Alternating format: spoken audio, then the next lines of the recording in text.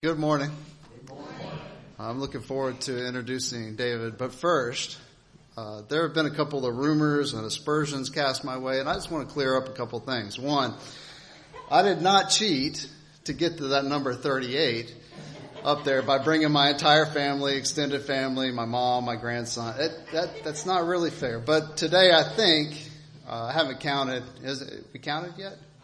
Not yet. But let's see, 38, 39, 40.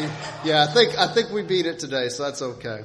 The second rumor that's going around is that I'm only here because there is food.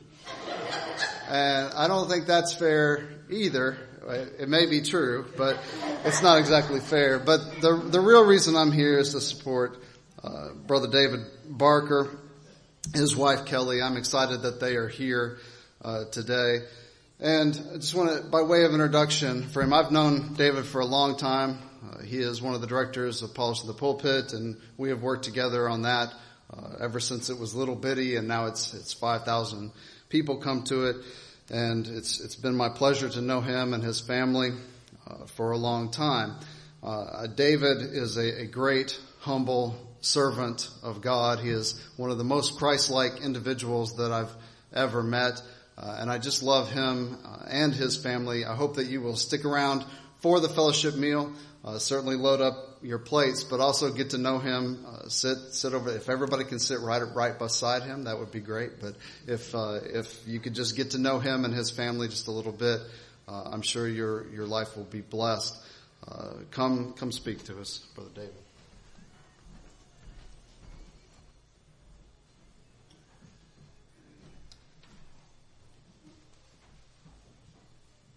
Once again, good morning. Good morning. There's an old prayer goes something like this: Lord, forgive Luke for saying those nice things about me, and forgive me for enjoying them as well. But I think Luke may need more forgiveness than just that. It sounds like once again, it's a real joy for us to be able to come together like precious faith, brethren, like precious faith, and there's nothing quite like it. We talked in our Bible school hour about the baptism of Jesus. I'd like to go from that and just talk about baptism for the remission of sins during our worship time for just a little while this morning. I'm going to be hanging out the latter part of 1 Peter 3. If you want to have your scriptures open there, 1 Peter 3. Just several simple facts about baptism, which is good for us to think about. There's several good reasons to discuss baptism. First, it's definitely a Bible topic. Definitely. 113 times in the New Testament. The word baptized is used in different forms 113 times in the New Testament. We definitely did not create this act. We did not create this command of God. Another good reason is because it's so perverted. In the religious world, people get it wrong about baptism, and it's so clearly taught, and we need to be teaching upon it because people get it wrong. But there also, we need to be teaching them about it because there are some that need to obey God in this command. Some have been putting it off. Maybe perhaps in the past some have been baptized, but not baptized in the way that Jesus would say to be baptized. And of course we need to study this because we want to teach it properly. We don't, Jesus in the Great Commission tells us in Matthew 28:19, go ye therefore and teach all nations, baptizing them in the name of the Father, Son, and Holy Spirit. So we want to teach it properly. We expect other people to get it right. We expect our doctors, we expect the druggist, the pharmacist, to get it right. We expect, the teller at the bank to get it right. We expect those who are taking care of our power bill to get it right. The repairman that comes to our house. Just recently, the ceiling of our bedroom. We lived in this house we're living in over 20 years, and the ceiling of our bedroom has taken a beating because we have one of those partial air conditioner units. where part of the air conditioning unit is up in the loft, and there's a pan up there, and the water spills over in that pan, and all the AC guy says, "Oh, it'll never leak," and guess what? It leaks. And so we had to have a repairman out just the other day, and when you listen to him, you're listening to see, okay, does he know what he's doing?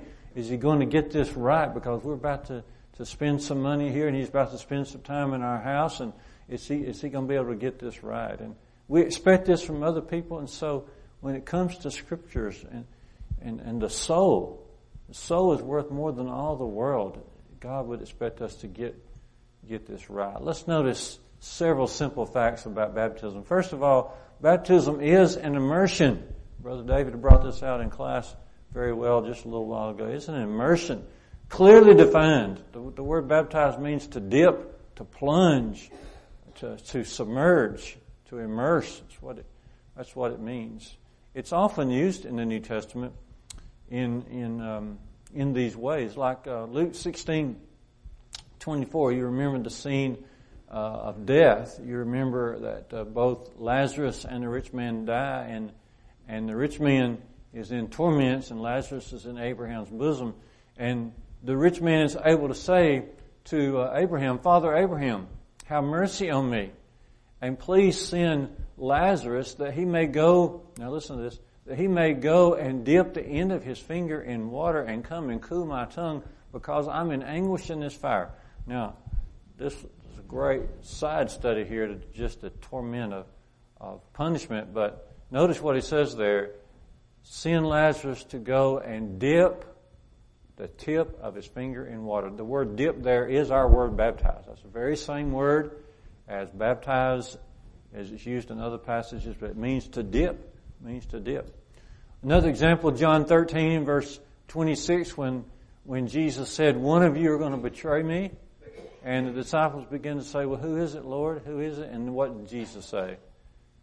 "The one to whom I give this morsel of bread after I have dipped it, that's the one that's going to betray me." Of course, he took the bread, he dipped it, and he gave it to Judas. But that's our word again there, baptized, to dip, to plunge, to submerge. In Colossians 2, verse 12, uses the idea of burial. So because baptism is described as a burial, we know it also means to immerse. Colossians 2:12, Paul says, "Having been buried with him in baptism, in which also we were raised with him through faith in the powerful working of God." It's described as a burial. It's definitely an immersion, because of its definition, because it's often described as a burial. But also it's just common sense, isn't it? It's common sense. Look in your Bibles to Mark chapter 1, 4, and 5, and we got John, all Judea, all Jerusalem. They're coming out to John to be baptized of him. And so we read there in Mark chapter 1 and verse 5, they were coming to John, and it says there, they were being baptized by him in the Jordan, confessing their sins. And notice that. They were being baptized by John in the Jordan River, confessing their sins. Now, suppose you substituted the word pour there. Instead of dip or plunge or immerse, if you substitute the word pour, like pouring water. Okay.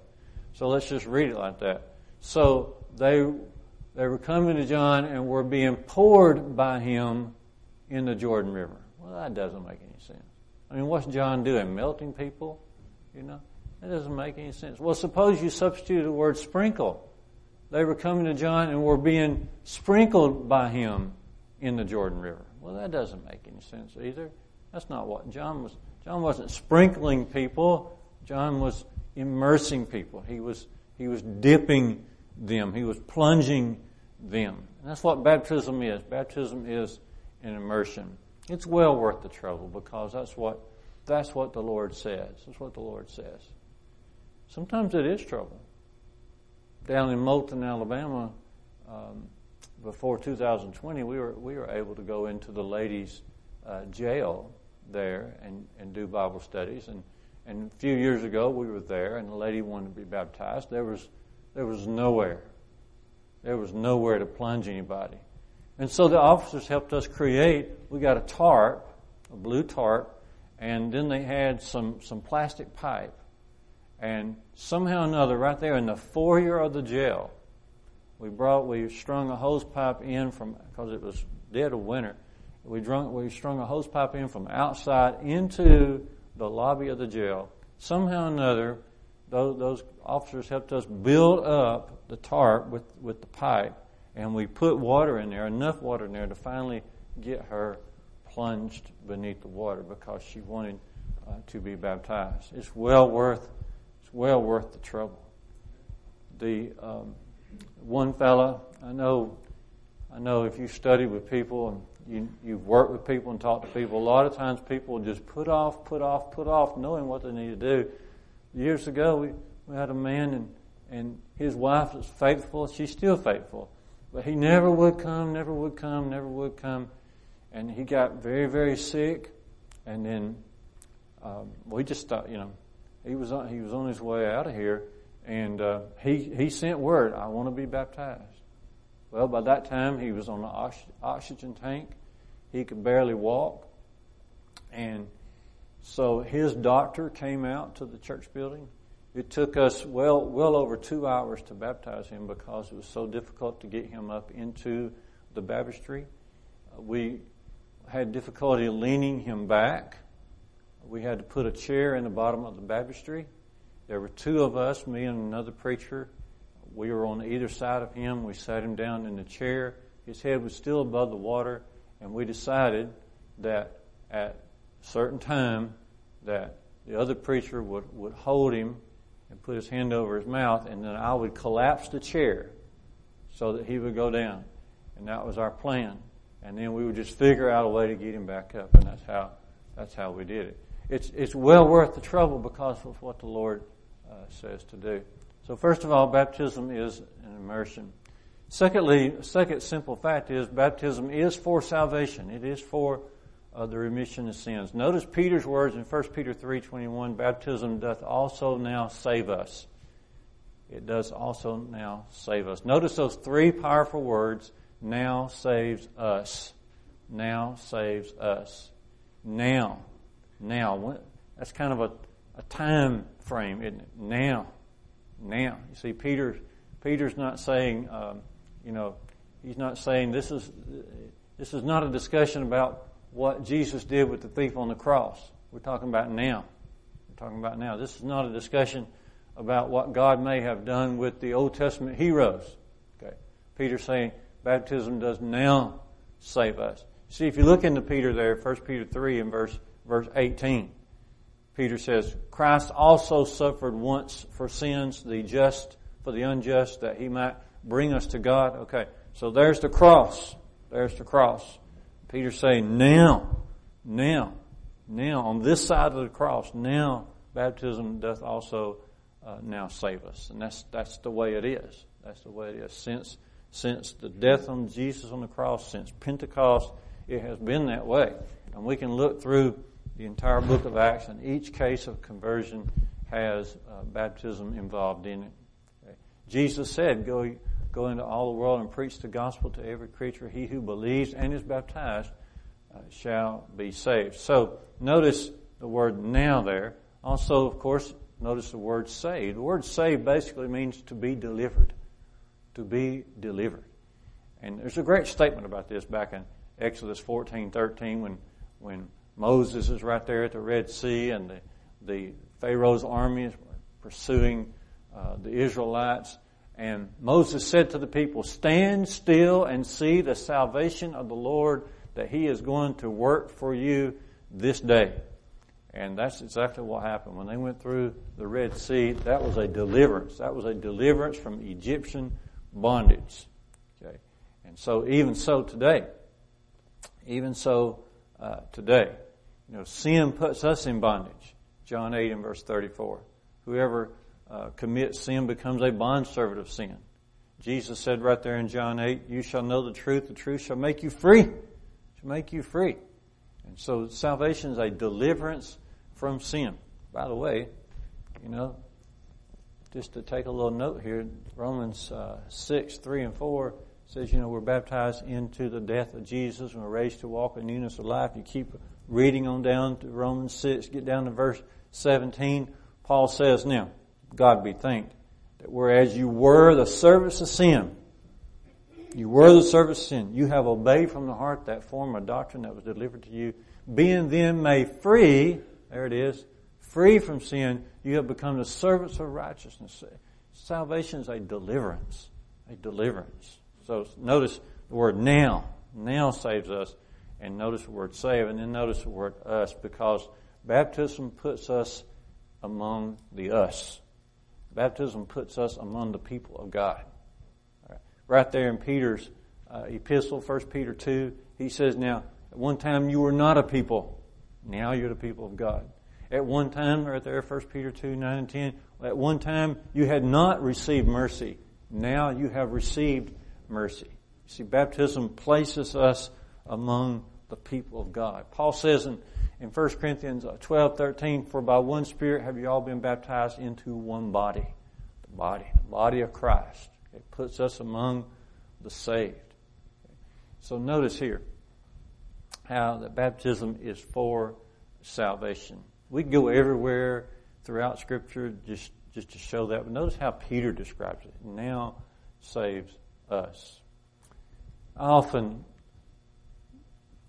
do a lot of referencing to baseball because I just grew up playing baseball. Okay, and so in baptism, you got to be able to hit a home run. Baptism, you're required to touch all four bases in baptism. Okay, and this is just basic. It's just basic, but the first base is the element. What element do you use in baptism? Water. Got to have water. Here is water. The unit said, what does hinder me from being baptized? Okay, we're not baptized into the Holy Spirit. Holy Spirit baptism was for the apostles. We're baptized in water. So we've got to have the right element. First base is the right element. Second base is the right action, which is burial. You've got to have the right action. The third base is you've got to have the right person. We just don't go out and grab somebody and baptize them. No, they first got to believe. Believe. He who believes and is baptized. They've got to be ready to turn from sin, to repent, to know of sin, and to make a hard commitment to Jesus, to turn from sin. You've got to be willing to confess this publicly. Okay, so you've got to have the right person. A penitent believer is ready to be baptized. And then you've got to have the right purpose. See, that's the fourth base. That gets you home. Right purpose for salvation, for the remission of sins. The right element, the right action, the right person, and the right purpose. And then you hit a home run with God. You hit a home run with baptism. Okay. So, second simple fact is baptism is for salvation. Now, a third simple fact is baptism is a comparison. At least reading Peter there in 1 Peter 3, it's a comparison. Peter uses, King James Version, he uses the light figure. Other translations will have a true likeness. Or some translations will say, well, this corresponds to this. Okay. I like the light figure. Okay. He's comparing our salvation today to Noah's salvation in his day. Okay. The figure and the reality. Okay. The figure is this. Salvation in Noah's day is the figure. Okay. It's the figure. It's the likeness. Okay. And baptism today at the point, or salvation today at the point of baptism is the reality. Okay. In other words, salvation in Noah's day, as God brought those people in the ark safely through water, salvation in Noah's day is the pattern, and salvation today through the waters of baptism is the substance. Okay. At home, for weddings and so forth, we have to move the table sometimes. Sometimes we have to move the podium. And when you move the table or podium, it leaves an indentation in the carpet. Okay. That's kind of the pattern. So later when you move them back, you have no problem as to where to move them to because you've got the indention there. You've got the pattern. You know where to set it. Okay, you set it right in its place there because you see the indention in the carpet. It's very much like that. In salvation in Noah's day is like the indention in the carpet, and salvation today through the waters of baptism is like the substance that you place over that. Okay, and so baptism is a comparison. So it goes like this: as the floodwaters transported those in the ark from that old, violent, sinful world into a new, cleansed world, even so today, the waters of baptism brings us out of the world into Jesus Christ. Okay, see, it's a comparison. It's a comparison. Some of you came up after class this morning and talked about how that Jesus' death, burial, and resurrection sets a pattern for us. It's so very true. So very true.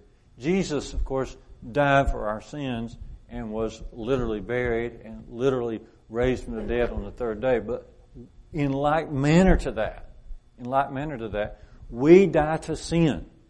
That's our repentance. We die to sin. We're buried in the water. And then we're raised to walk in newness of life. Okay. It's a wonderful comparison. So baptism is an immersion, but it's also involves salvation. And then thirdly, it is a comparison. But let's say this also about baptism. Baptism involves sanitation. Because Peter says there, it's not the putting away of the filth of the flesh. It involves sanitation. Sanitation. Okay. Peter's simply saying this dipping in the water does not have anything to do with cleaning dirt off of your physical body. Okay. But he is saying that something has been defiled. What is that something? Something has been defiled because you have need of this washing. What is it that has been defiled? Well, it's our soul. It's our conscience, you see. For a reference to that, if you want to notice 2 Corinthians 7, verses 1 and 2, 2 Corinthians 7, verses 1 and 2, Paul says that our ideal is to be cleansed of all defilement from the flesh and spirit, perfecting holiness in the fear of God. But see, that's what sin does. It defiles the flesh and spirit, our soul. Okay. In Titus 1, 15 and 16, Paul talks about our mind and our conscience being defiled. Okay. That's what sin does to us. It defiles our soul. It dirties up our mind, our conscience. Okay. And so we're in need of sanitation. We're in need of cleansing. Notice what Peter says in 1 Peter 1 and 22. Seeing then that you have purified your souls in your obedience to the truth. That's the idea. You have purified your souls in your obedience to the truth unto unfeigned love of the brethren. That's the idea. It involves sanitation. Have you ever worked in sanitation? If you have a house, you have. Aren't we constantly cleaning up? Have you ever technically worked in sanitation? I have. Some of the most enjoyable years of my life. I'm serious. I'm not kidding. I loved it. That's all I did until, when I was at home, still living at home, going to college in little old Jasper, Alabama, I worked in sanitation at the local Buick, Pontiac, and Cadillac dealership. Okay, that's what we did. That's what us boys did. We cleaned the cars. The new cars coming off the truck needed a lot of cleaning. And people would bring back their cars for us to clean. Used cars that would come in, we would put them on the lot. We're going to clean them up. It was good, hard work. Just good, hard work. Later, when we began to have children, years ago, we lived in Jackson, Tennessee. And I was preaching some on the weekends, going to college some, but also very thankful to have a sanitation job over to Jackson Christian School. Middle school, elementary, middle school, high school buildings. It's 3 separate buildings. And that's what we did all day long, was clean up after those kids. Clean up after those bathrooms, classrooms, lunchrooms, all day long. Okay, very enjoyable. Very enjoyable. Okay. You get to meet a lot of people, and people will express their appreciation to you because they don't want to be doing that. God is in the sanitation business. Our soul is messed up. Sin defiles. And He wants us to be in the sanitation work as well. So baptism involves sanitation. But then a 5th ideal here, and we'll close down here in just a second. 5th ideal is examination. Because Peter says here that this process involves an appeal. King James Version says an answer to God for a good conscience. Some translations have interrogation, some have an appeal. Not the putting away the filth of the flesh, but the appeal to God for a good conscience. On TV, we've seen people, maybe you've seen it in person, being interrogated. And sometimes they'll put just a bright light on them, try to squeeze information out of them, have some very intense questioning, bright light, try to get them to focus, try to get them to come clean, get the information out of them. Once they get the information out of them, the perpetrator, the violator, will often look to his prosecutor and say, well, what do I do now? What can I do? What can I say now? You've got this information out of me. So that's his appeal. What can I appeal? What can my answer be now? And so, in this process of coming to God for salvation, the spotlight of God's Word comes hard down on us. And the good and honest heart will say, yep, He's got me. The Lord has me. I am dirty. I am unclean. I need Him desperately. Okay, that creates a bad conscience within us. Lord, what can I do? What can I do? Lord, 1 Peter 3:18, the Lord, I know you have suffered for my sins, the righteous for the unrighteous. What do you want me to do? What must I do? How can I respond to that? He says, well, part of the process is to be baptized. You can appeal to the Lord. How do we appeal to God to get that good conscience back? How do we appeal to God? Well, he says, in the waters of baptism. 5 simple facts this morning. It's an immersion.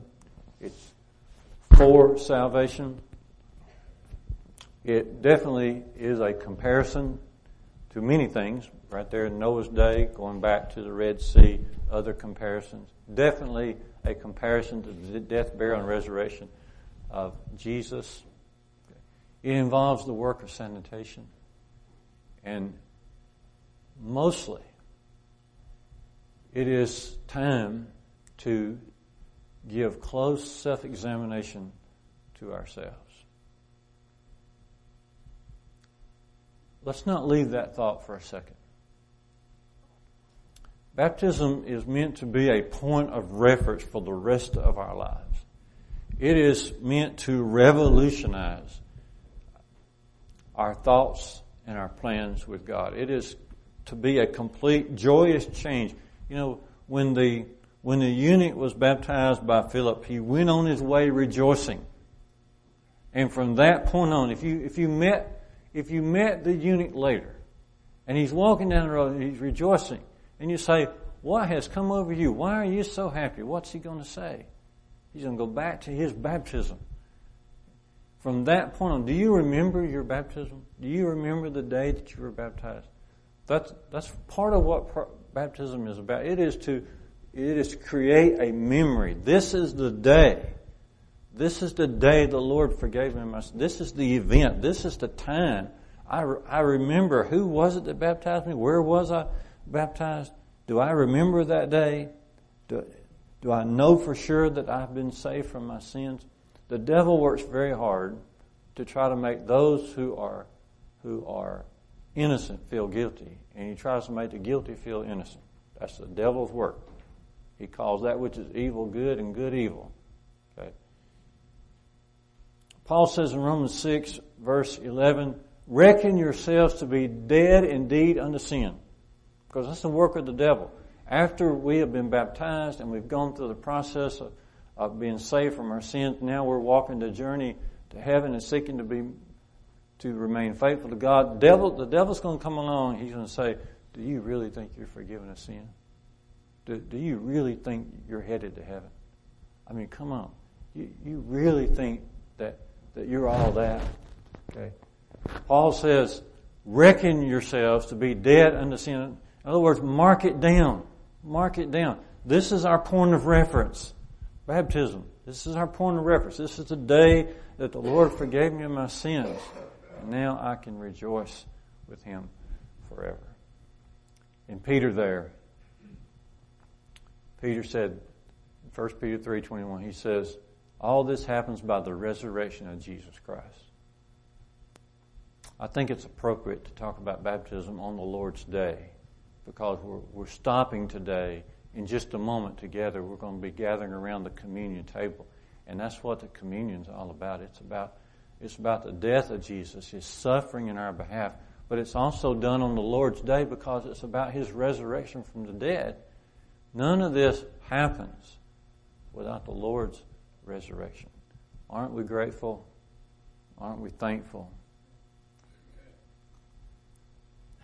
So here in just a second, just as I am, if there's someone who needs to think seriously about your soul today, we implore you to do so. If there's anything that this good church family can help you with, any spiritual need, please make that known right now as we stand together, as we sing. Brother Dave.